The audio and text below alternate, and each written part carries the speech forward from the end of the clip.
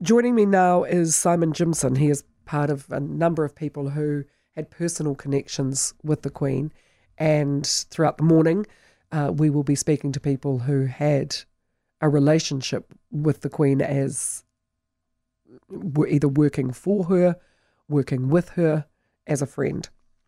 Simon Jimson was part of the household of Queen Elizabeth II, with positions as the Chief of Staff and later as Political Director at the Commonwealth Secretariat. Simon's in Geneva this evening. I spoke to him earlier, and I started by asking him how he came to be in the Queen's household. There'd been a New Zealander, followed by a Canadian, followed by an Australian, since the start of the Queen's reign, rotating through every 3 years for 3 years as an assistant press secretary. And I was working for Don McKinnon as his press secretary back in the mid-1990s, or early to mid-1990s. And it came up, New Zealand's turn, as it were. And I was asked to come across to London and meet the Queen, and all those sorts of things happened. And I said, well, look, can I be a bit cheeky about this? But rather than being a press secretary, I'd be very interested in being a private secretary. And so that's what happened. So it was a different role to what had gone before. And it was the last one, in fact, of those. After that, the Canadians and the Australians didn't put forward people, and the times had changed. So it was the end of an era. But it was also the end of an era in the sense that we'd moved on from press secretaries to a private secretary, and life changed. But it was a huge honour, a great honour and privilege at the time. But times moved on after that. What does a private secretary do? They're a bridge. I think that's the easiest way to describe it. They're a bridge between in helping the Queen balance her personal life, her family life, her public life, her state responsibilities. You're at the top of Mount Everest, and you've got this panoramic view of all that's happening in the Commonwealth. At that time, she had 16 realms, including being Queen of New Zealand. And you've got to bring all of those things together in a balanced way, because this is a person who, since her earliest days, who committed to serving for as long or as short as her life was. But for 70 years, she was working 24/7, 365 days a year. But you've got to find some balance in that, and that's what private secretaries do. You were there during some pretty tumultuous times too, weren't you? It was tumultuous. I arrived there in 1993, just coming after the Annus Horribilis, where 3 of her 4 children were going through the final stages of divorce. The Windsor Castle had burned down in large part. So yes, it was a very bad year. There were lots of demands for change and reducing the number of the members of the royal family, and the Queen paying taxes, which she'd already decided to do anyway. Those sorts of things were going on. But it was also pretty significant from a New Zealand point of view, being able to accompany her, to organise the visits and then to accompany her to New Zealand on an Air New Zealand aircraft. Was very special. And in 1995, that's when she signed into legislation the Tainui settlement under the Waitangi claims. This was the first time that the Crown had apologised. This had huge global consequences. We've seen since apologies in Canada, apologies in Australia, but it was the Queen of New Zealand in New Zealand who did it first.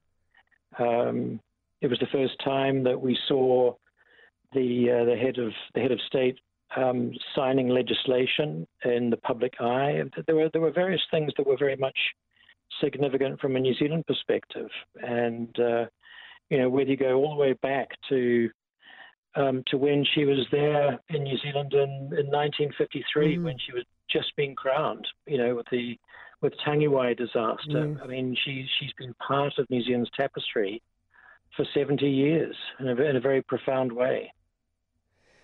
What do you believe is her most extraordinary trait? Her capacity for hard work, her ability to adapt with so many changes that she saw over her lifetime.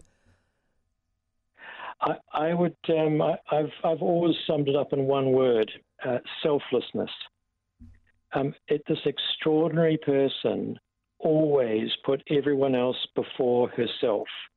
It's an irony when you think about, what you visualize as a king or a queen might be in terms of it all being focused on that one person. But actually for her, it was always about, if you like, he tangata, he tangata, he tangata. It was always about the people. It was always about other people. So selflessness for me was what amazed me, impressed me, inspired me in working for her. And then I think, the other thing that always I found impressive was she always brought light into a room. Her laughter. She always found the funny side. You can imagine that you spend your life with people saying, "Gosh, this person seems a bit grim. They never smile in front of the cameras." Well, you can't smile every day all the time. But in fact, when you met her, when you spent time with her personally, you were always struck by how much laughter and good humour there was, and that was very uplifting too. So many people have remarked on that what a great sense of humour she had, how much enjoyment she got out of a good laugh. And that's exactly it. And I think that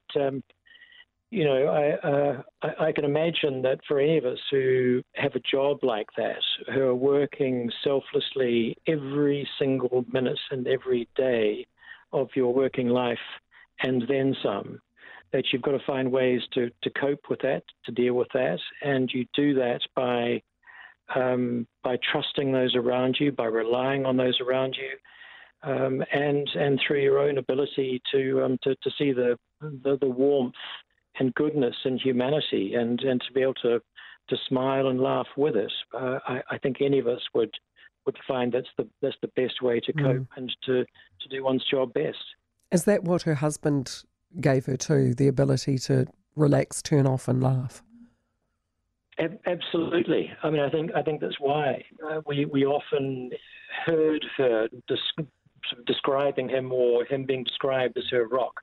And I think a lot of Prince Philip and a lot of what she lost when he sadly died was the humour that he brought and the ability for them to be able to laugh together. I mean, I was very, very privileged to have those moments where I saw them together, and to see them on holiday when they have these moments to be together and to share that humour and to share those moments that are outside the gaze of the public glare, and to see how important humour and friendship and love and affection were.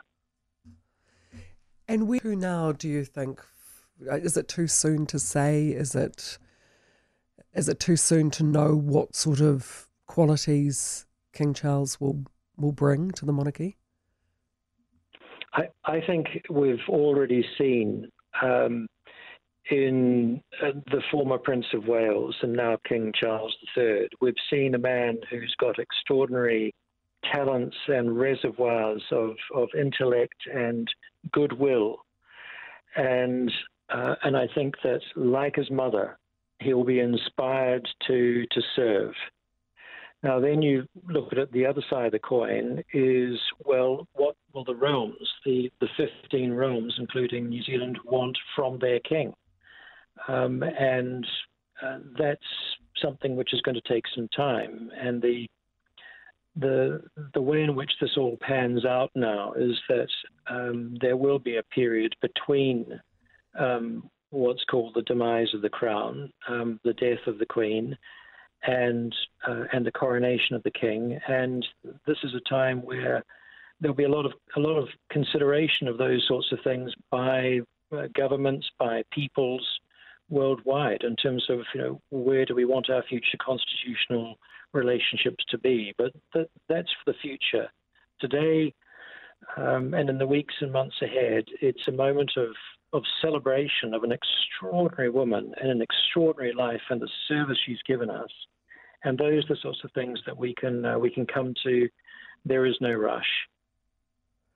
Simon, what a beautiful, thoughtful, generous, lovely, insightful recollection. Thank you so much. Well, you're most welcome. I'm very privileged as a New Zealander to have served the Queen of New Zealand, and it's a profoundly emotional day for all of us. We all feel in one way or another that we've lost a member of the family, and for some of us who are closer to this particular family member, it's a more emotional moment than for many others. But yes, it is. It's a difficult time for us, those of us who are close to her. But we all take from it, I think, the sense of celebration and appreciation of a remarkable person. And that was Simon Jimson. He was part of the household of Queen Elizabeth II with positions as the Chief of Staff, later as Political Director of the Commonwealth Secretariat. It's a morning of recollections and remembrances. Queen Elizabeth II, who died at the age of 96. News Talk ZB.